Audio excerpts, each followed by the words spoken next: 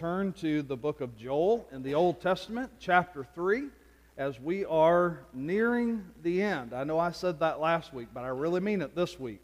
This is the second to last message in the book of Joel, and I hope that you've gotten a lot out of this little bitty book if you've been here for any of the messages during the book of Joel, or if this is your first one, you have joined us at a great time to see a picture of what God gives to the church, what He gives to His people, what He gives really to the world in the gift of His grace.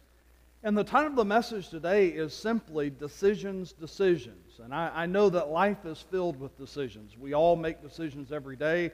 You made a decision this morning to get up and get dressed and come to church. You make decisions to what you're going to have for breakfast or lunch. You make decisions about who you will and won't talk to. You make all kinds of decisions throughout the day. But the Bible teaches us today that there are a few decisions, and one in particular, that is essential for us to make. And I don't know if you've ever regretted a decision that you've made, or you get in the middle of one and you think, how in the world am I going to get out of this? How am I going to get myself out of this situation? Well, back just a few days ago on Monday, in the city of New Orleans, not far from where I grew up, right off of the French Quarter, there was a spill of epic proportion. Now, the stuff that spilled out onto this 4-lane road is not what you think it would be in the French Quarter, but it was syrup. 1,000 gallons of syrup spilled over 4 lanes. They had to block off a huge section of this downtown area. But they said that the police and those that were working there were just dedicated to clean it up. There was some kind of a rubber portion on the truck that was carrying it that broke, and it just gushed everywhere. Now, reports are it's a very sticky situation, so they're working hard, and the police have said that they're not waffling on their effort to clean it up. People have been very sweet about the process that it takes. Well, these jokes are falling flat as a pancake, aren't they? Sometimes you get yourself in the middle of a situation. Some of y'all are going to keep going with that, and that's fine. Just talk amongst yourselves. I'll keep going. But there's sometimes we get in the middle of a situation, and it really is sticky. It really has consequences that we think, I don't know how in the world I'm going to get out of this. I don't know how I'm going to make it through. I don't know how I'm going to be able to recover from this. And sometimes those decisions are best seen in reverse. Meaning that we think that we've got it all under control until something breaks loose, something happens, and all of a sudden we have that aha moment and we see what we should have done. God does a wonderful job in His Word of giving us as much advance warning of bad decisions as possible. He tries to point out as many details as necessary to say, if you continue on this course, this is what you have to look forward to. And in that moment, when you realize everything bad that you didn't want to have happen, all of a sudden hits and it explodes everywhere, I'm still going to be there to offer you the gift of grace if it's not too late. Some of us are just hoping that we can get to our deathbed and then turn from something. Some of us are hoping that we can manage the explosion that decision is going to cause and then pick up the pieces afterwards. But friend, within the sound of my voice this morning, I hope and pray that God speaks to every one of you today to make a decision today that will have the kind of consequences that only hopes and dreams are made of. The kind of promises that come from God's Word if you make a decision in line with His Word. The consequences and the blessings and the benefit that will come are immeasurable. But if you make a decision today outside of the will and the Word of God, the consequences are drastic. And the Bible tells us today that today we are in we are in the valley of decisions. And like it or not, By the time you leave here today, you will have made a decision. Joel chapter 3, beginning in verse 9 through verse 16. If you're able to, would you stand in the honor of the reading of God's Word? The Bible tells us in Joel chapter 3, beginning in verse 9, proclaim this among the nations. Consecrate for war. Stir up the mighty men. Let all the men of war draw near. Let them come up. Beat your plowshares into swords and your pruning hooks into spears, and let the weak say, I am a warrior. Hasten and come, all you surrounding nations, and gather yourselves there. Bring down your warriors, O Lord. Let the nations stir up themselves up and come up to the valley of Jehoshaphat. For there I will sit to judge all the surrounding nations. Put in the sickle, for the harvest is ripe. Go in, tread, for the winepress is full. The vats overflow, for their evil is great. Multitudes, multitudes in the valley of decisions. For the day of the Lord is near in the valley of decisions. The sun and the moon are darkened, and the stars withdraw their shining. The Lord roars from Zion and utters His voice from Jerusalem. And the heavens and the earth quake. But the Lord is a refuge to His people, a stronghold to the people of Israel. Let's pray. Father in heaven, we are so very thankful that by your grace and for your glory, you enable us, Father, the time and the opportunity to make a decision for you.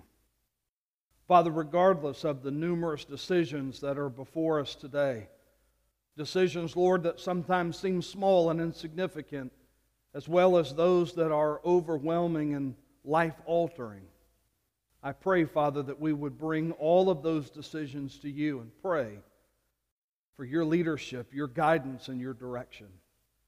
And God, that all of us would leave this place today glorifying you and praising the grace that you pour out to us through your Son, Jesus. For it's in His name that we pray. Amen. You may be seated. This text of Scripture is the beginning of the end. It's a way for God to say something to His people in light of everything that He's already said. As I mentioned a moment ago, if you've caught many of these or even all of these messages in the book of Joel, you've seen quite a change in God's people. You saw in the early chapters that God said to them, you've allowed other nations to come into this land, and through their greed and through your sinfulness, you've allowed them to destroy this land. Agriculture is cut down. The blessings of what God had given to His people were gone. God gave them an opportunity to turn from that sin, and they did. And the moment that they turned from their sin, God poured out blessings onto His people and then promised them the greatest gift that's ever been given in the presence and the power of the Holy Spirit of God. God's personal Holy Spirit coming out into the world and inhabiting every person who turns from their sin and trusts in Jesus Christ, God's one and only Son. And He promised the presence of the Spirit. And now God says, now that that message of hope is out, now that that promise has been fulfilled, and now that the Holy Spirit has inhabited the land and you've heard the message, now it's time to decide. And I have no doubt in my mind that every person in this room is one or the other of what we see in this text of Scripture today. Now, you may not believe that. You may not see yourself the way that God describes these people in Joel chapter 3, but I hope as we walk through it, and I hope that as God speaks to your heart today, that it will resonate with your soul and you will say, yes, I am one of these two. There are decisions to be made, and here's the first one. The Bible teaches us today that you can either revolt against the Lord, or I'll get to the other one in just a moment. The first decision is you can revolt against the Lord. That is, as God says to these people of all nations everywhere, You can make a decision today about how you want to treat God. It's obvious. In every section of Scripture, all throughout the Bible, it's painfully obvious that God is holy and we are not. God makes it clear, I'm going to judge your sin, and in the process, you're going to be forever separated from me because of that sin, unless you turn from that sin and trust in a sacrifice that I'll provide, my one and only Son. God, throughout all of Scripture, gives us a way out. God always gives us the chance to turn from our selfishness to turn to Him. But in this text of Scripture, what has become obvious is that there are people still left on the planet that might know what God offers in their head, but their heart is angry. Their heart is wicked. Their heart is sinful. And their decision today is, I'm going to war with God. Now, some of you in here are at war with God. Some of you have picked up a sword. Some of you have picked up a spear or some kind of a defensive weapon, and you spend every waking hour of your life doing battle against the one true and living God. You say, well, Pastor, that's not me. Really? Some of you are at war and you don't even know it. But listen to what God says to all of these people. He says, proclaim, verse 9, among the nations, consecrate for war, stir up the mighty men, the men of war, let them beat their plowshares into swords and pruning hooks into spears, and let the weak say, I am a warrior. God says, get everything you can. Get every weapon you can grab a hold of. Let even the weakest and the most insignificant decide today, I am a warrior. I'm going to do battle. In a sense, in these first couple of verses, God is saying to these people, bring it on. Come on. Bring it to me. Whatever you have, whatever you want to do, whatever's in your mind, in your heart, whatever battle you want to do, bring it to me. I'll be right here. Now God continues. He says in verse 12, the nations stirred themselves up and come to the valley of Jehoshaphat. That sounds like a great place to gather, doesn't it? But it's one nation telling another nation, hey, are you guys going to do battle? Yeah, I think I'm going to go do battle.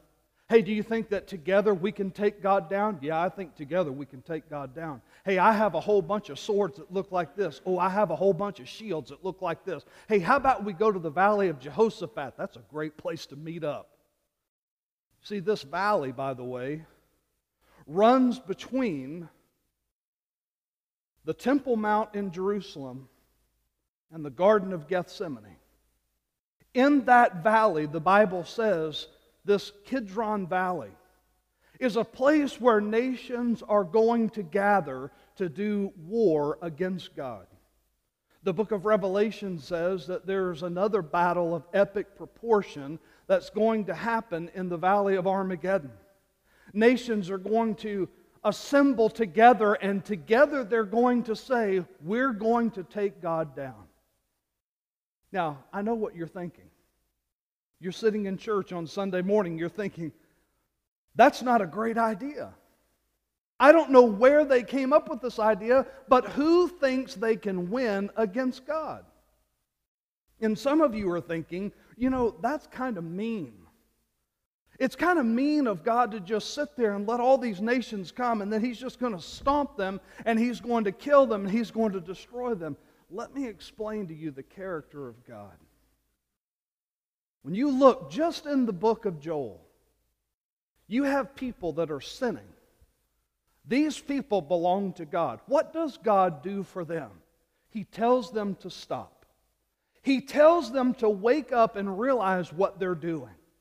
God sends one minor wave of judgment their way, takes away all of their agriculture, takes away all of their crops, and He says, more is coming if you don't quit. God's people said, we better listen to God because we can't win like this. They turn from their sin, and God takes the blessings of heaven and dumps it out onto them. That's just 2 chapters in one book. Think of all of the nations on the planet that have no history with God whatsoever. Think for just a moment, if they read the book of Joel, if they were aware of what God did, wouldn't some of them say, hey, I bet God would do that for us. I bet if I turned from my sin, I bet if our nation turned to God, I bet God would dump blessings on us the way He did for them. You see, that's how God works. Some of you that used to do battle with God, some of you that used to do what you wanted to do, and you woke up every morning telling God what your plan was, and you looked God in the face and you said, hey, don't mess with me today. I've got a great plan. I know what I'm doing. I know where I'm going. Just leave me alone. Those of you that used to live that way and finally got to that moment when you said, it's not worth it. I can't win. And you laid down all of this stuff and you turned to God. Those of you that used to do war against God are a shining witness to those that are doing battle every day. You say to people, just like God's people in Joel chapter 1 and Joel chapter 2, you can't win. You will waste your life. You will waste your time. You will waste your energy. You will never have blessings from your own hand like you would ever have from the hand of God. You can't do it on your own. You can't make it through. You can't make every decision right. You can't live a perfect life and just stay free of all kinds of pain and problems. You need God like I need God. And the problem is, some of us aren't that shining of an example after all. Some of you that know Christ personally have given your life to Jesus are still trying to do things on your own. You're still trying to make it through whatever problem, whatever challenge, whatever issue, and people that don't know God are looking at your life and they are confused. They don't understand a decision that you made some years ago, that you say that you came to know Jesus personally, and they don't see the evidence in your life. What does God do? The Bible says in verse 12, let the nations stir themselves up and come up to the valley of Jehoshaphat, for there I will sit to judge all the surrounding nations. He says in verse 14, multitudes, multitudes in the valley of decision, for the day of the Lord is near in the valley of decisions. Some of you are doing battle against God today. And God is telling you, you can't win. Some of you are trying to do it your way. Some of you are trying to be patient with God until He comes around and see things your way. Some of you are saying, God, listen, if you'll just leave me alone, let me do my thing. If you would just approve of what I think is best, that would help me out a lot. And you are trying as best you can to wage war against God, to wear Him down so that you win. Friend, let me introduce you to a concept that we all need to understand. God is eternal. You are not. God is the same yesterday, today, and forever. And because God is holy, He must judge our sin. But you see, God judges our sin because He has to.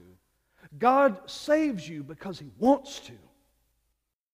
And the moment that you realize that God's heart and desire is not to crush you because of your sin, but to crush His own Son as a sacrifice to save you from your sin, that's when you'll have real victory.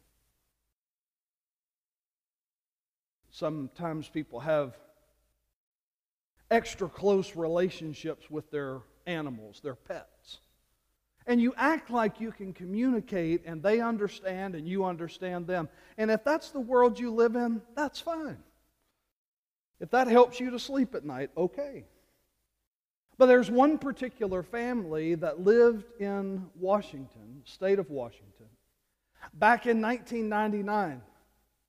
Mrs. Davis went into the bathroom, took a bath, got out of the bathtub and began to get dressed and had her robe on, and all of a sudden her dog just bounced into the bathroom. That's not unusual. She was used to it. They've had this dog forever. But the dog started barking at her. She told him to hush. The dog bit her on the arm and started pulling her toward the door, and the harder she tried to take her arm out of his mouth, the harder he clenched down. Now, this was unusual for him. This was a gentle pet. But the dog began to pull her toward the door. She got to the bathroom door, opened it, and smoke just flew into the bathroom, and she saw flames all down the hallway. She realized in that moment that her dog was trying to save her and rescue her from a burning house. He guided her down the hallway and would not let her leave his side. They finally made it to the front door, and she got 5 steps off of the porch and realized that she left her car keys inside and was going to move her car. She turned around, took 1 step toward the door. The dog got between her and the door and snarled and growled at her. She finally backed away from the porch. They made it another 10 steps, and boom, the house blew up. Now, that dog knew something she didn't know. And that dog sensed something that she didn't sense. Their family pet became more than just an average dog. That day he became a Savior. There are some of you all that are walking up and down a house that's about to blow up. You are walking through life thinking, I got this. No problem. Nothing to see here, nothing to worry about, no issue at all. You wake up every day trying to convince God that you have it all under control, that there's no problem, and you bring all of these weapons against God, and you are constantly fighting against His will. And the whole time, God is not sitting there laughing at you. He is bringing message and conviction and Christian friends and even a good pastor to grab you by the wrist and lead you out of that burning house and saying, it's not worth it. You can't win. The only thing you have to look forward to is a massive explosion, and you will lose everything you have. Stop fighting against God. Stop fighting against His will. Stop trying to convince God to bend His will to meet yours. Lay down your weapons and agree with God. And whatever it is that's causing you to fight against Him, His will and His way is always best. Say, Pastor, how do you know that? Look at these last 2 verses in this text of Scripture, and you'll see the second decision that you can make. You can either revolt against the Lord, or you can find refuge in the Lord. Some of you that have done so much battle, trying to win against God, need to realize today why God even created you in the first place. You see, God did not make you to fight against Him. God created you in His likeness so that you and He might have eternal fellowship together. A relationship that is so unlike any other aspect of all of His creation. And here's what God says. It says in verse 14, multitudes are in the valley of decision. For the day of the Lord is near in the valley of decision. The sun and the moon are darkened, and the stars withdraw their shining. And he says in verse 16, the Lord roars from Zion and utters His voice from Jerusalem. And the heavens and the earth quake, but the Lord is a refuge to His people, a stronghold to the people of Israel. Those of you that are fighting, those of you that are busy spending your life trying to convince God to let you have it your way, here is what God does. All God has to do to create anything is speak. And all God is going to do to destroy everything is speak. He's not going to do anything. He's not going to, with His own hands, do anything. He is literally going to speak, and His will is going to be done. You are sitting in this place today because God spoke things into existence. You are here today because God holds every aspect of every fabric, every molecule of the universe in the palm of His hands, and you exist because God is holding you. And all God has to do is say a word, and it's gone. Everything. Everything you've worked for. Everything you've put on the wall. Everything you've put in the bank. Everything you've created, every great idea you've ever had, every aspect of your little kingdom that you've built, in one word, God can destroy it all. And He will. Because the only thing God wants out of this world is you. And the only thing God desires is to have a relationship with you. Nothing else matters. So when the Bible says that God speaks and roars from Zion, God is sitting on His holy hill looking down upon a world infested with sin and says, I don't want any of that, but I want Him. I want her. I want them. I want her. I want him. He doesn't want anything that has been damaged by the world, and that includes anything that you have, anything that you've done. Because at the end of the day, even the Bible says all of our righteous acts are like filthy rags. Nothing you built can get you 1 millimeter closer to heaven. No word that you speak, no kingdom that you build, no degree that you earn, no great things that you've done. No matter how many pies you've made for your neighbor, no matter how many times you've done good deeds, no matter if you've only sinned a little and been a really good boy, you are infested with sin. And God wants you free from it. You can either revolt against God because of your sin, or you can run to Him and give up. Notice the Bible says in verse 16, the Lord roars from Zion and utters His voice from Jerusalem. And the heavens and the earth quake, but the Lord is a refuge to His people, a stronghold to the people of Israel. Friend, this is you. God will shake everything else except you. God will break everything down except you. Because He wants you. He loves you. He's not interested in your kingdom. He wants you to be a part of His. He's not interested in the weapons that you can create. He wants you to take His. Listen, Jesus said, "Come to me, all you that are weary and burdened, and I'll give you rest." He said, "Take my yoke upon you, for it's easy and light, and learn from me." Some of you need to stop fighting against God and start standing behind Him and let Him do the battle. Some of you need to put down your foolish, selfish weapons and instead pick up the Word of God and be filled with the Spirit of God.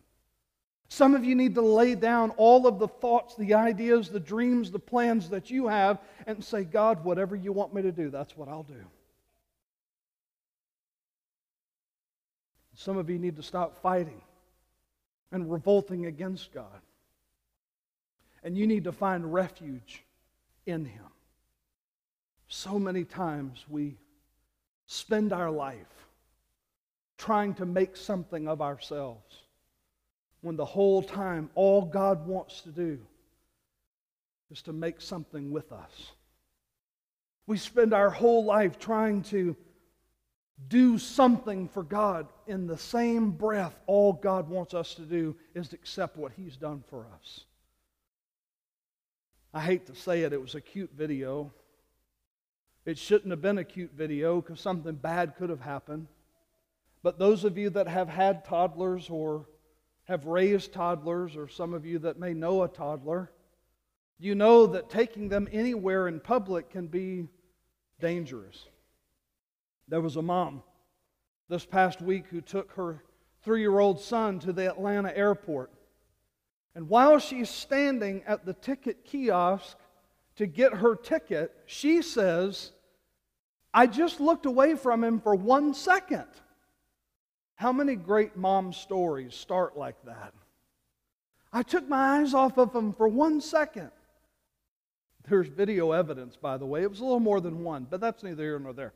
She's at the kiosk punching in everything, and the little toddler leaves her side, goes past the unmanned ticket counter, sees this funny-looking black conveyor belt, and says, that looks like a fun ride. And he just climbed right on up there, and boom, he was gone. Now, if you've ever seen those before, you know that they're little pieces of black rubber that are hanging, and you don't know what's on the other side. He didn't either, but he found out. He goes through that little chute. He goes down a conveyor, and he's just watching like it's a parade, and people are just watching him go by. You can see him try to climb over some luggage that's coming at him, so he's trying to get back the other way. Finally, a big purple suitcase just takes him out, and off he goes. He goes down a little part of the chute. He goes down a conveyor, and all these people are rushing to try to grab him. It must have taken 15 seconds. To him, it felt like an hour. All he had was a little bruised hand. But he went on the ride of his life that could have ended badly. You see, he had no idea what was on the other side of that conveyor belt. He had no idea if there was something that did anything to that luggage. If there was some kind of machinery that would take its arms down and grab the luggage. He had no idea how fast that conveyor was going to go once it went through that little hole. He had no idea if it was going to go up, down, sideways, if he would be flung off or crushed. All he knew, that looks like fun. Unfortunately, that's a lot of how we make decisions in life. The best place for that 3-year-old to be? Right there by mama. Is that more fun than getting on a conveyor belt and going on the ride of your life? He didn't think so. But if he had gotten dangerously hurt, the lesson would have been crystal clear. The best place to be is right there next to mom. For too many of us today, we're trying to play a game with God to see how can I stay close to God but have as much fun as I can doing dangerous stuff. We're playing this game of, well, I know I belong to God, but He won't mind if I just step away and go for a ride. I'll be back, I hope. It won't take too long, I don't think. I'm sure I won't get hurt, maybe. But God won't mind. Friend, do you know why God wants you to stand next to Him?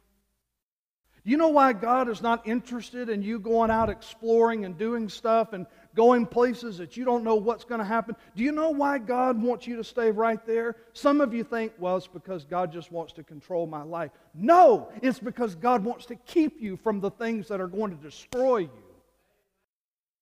And He knows the safest place to live is right next to Him.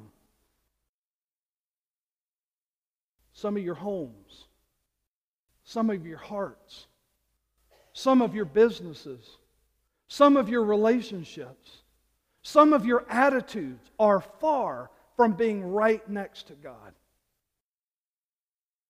You can either live the rest of your life waging war against God, or you can lay all of that stuff down and stand right next to Him and say, God, thank you for the blessing of keeping me safe. How many of you today need to lay something down? Stop fighting against God and say, God, I want your will. I want your way. I want what you want for my life. How many of you today need to stop revolting against God and instead run to Him and embrace Him and let Him embrace you and find joy in the refuge and the safety of the arms of God? We all have a decision to make. And it's time to make that decision if you haven't already. Would you bow your heads with me as we pray? Heavenly Father, we are thankful for the grace and mercy that you give to us in the decisions that we make. Father, we realize that the decisions sometimes that we make are not according to your will. They're not in line with your word. And Father, sometimes those decisions bring harm and destruction and hurt to our life and to the lives of others. Father, if there is just one here today that has never come to know Jesus personally, I pray, God, that today you would draw them to yourself. And God, that today they would make that decision to stop running away from you, but trust in Jesus personally. God, if there are some in this room that have come to know Christ personally, but are still from time to time doing war with you and have yet to really lay everything down to trust in Jesus with certain decisions in their life or certain issues they're facing, God, would you call even your children today by name and remind them who they are and that they belong to you. And teach them, Father, to trust only in you. Father, we thank you for the gift of your grace and pray that during this time that you would lead us to make decisions to bring glory and honor to Jesus. For it's in His name that we pray. Amen. Hey, this is Pastor Randy Johnson. Thank you so much for joining me for What's the Word? That show airs every Wednesday night at 6 o'clock on 101.9 WAIN, right here in the heart of Adair County in Columbia, Kentucky. Or you can catch the replay of What's the Word on my podcast, which is called Walk This Way.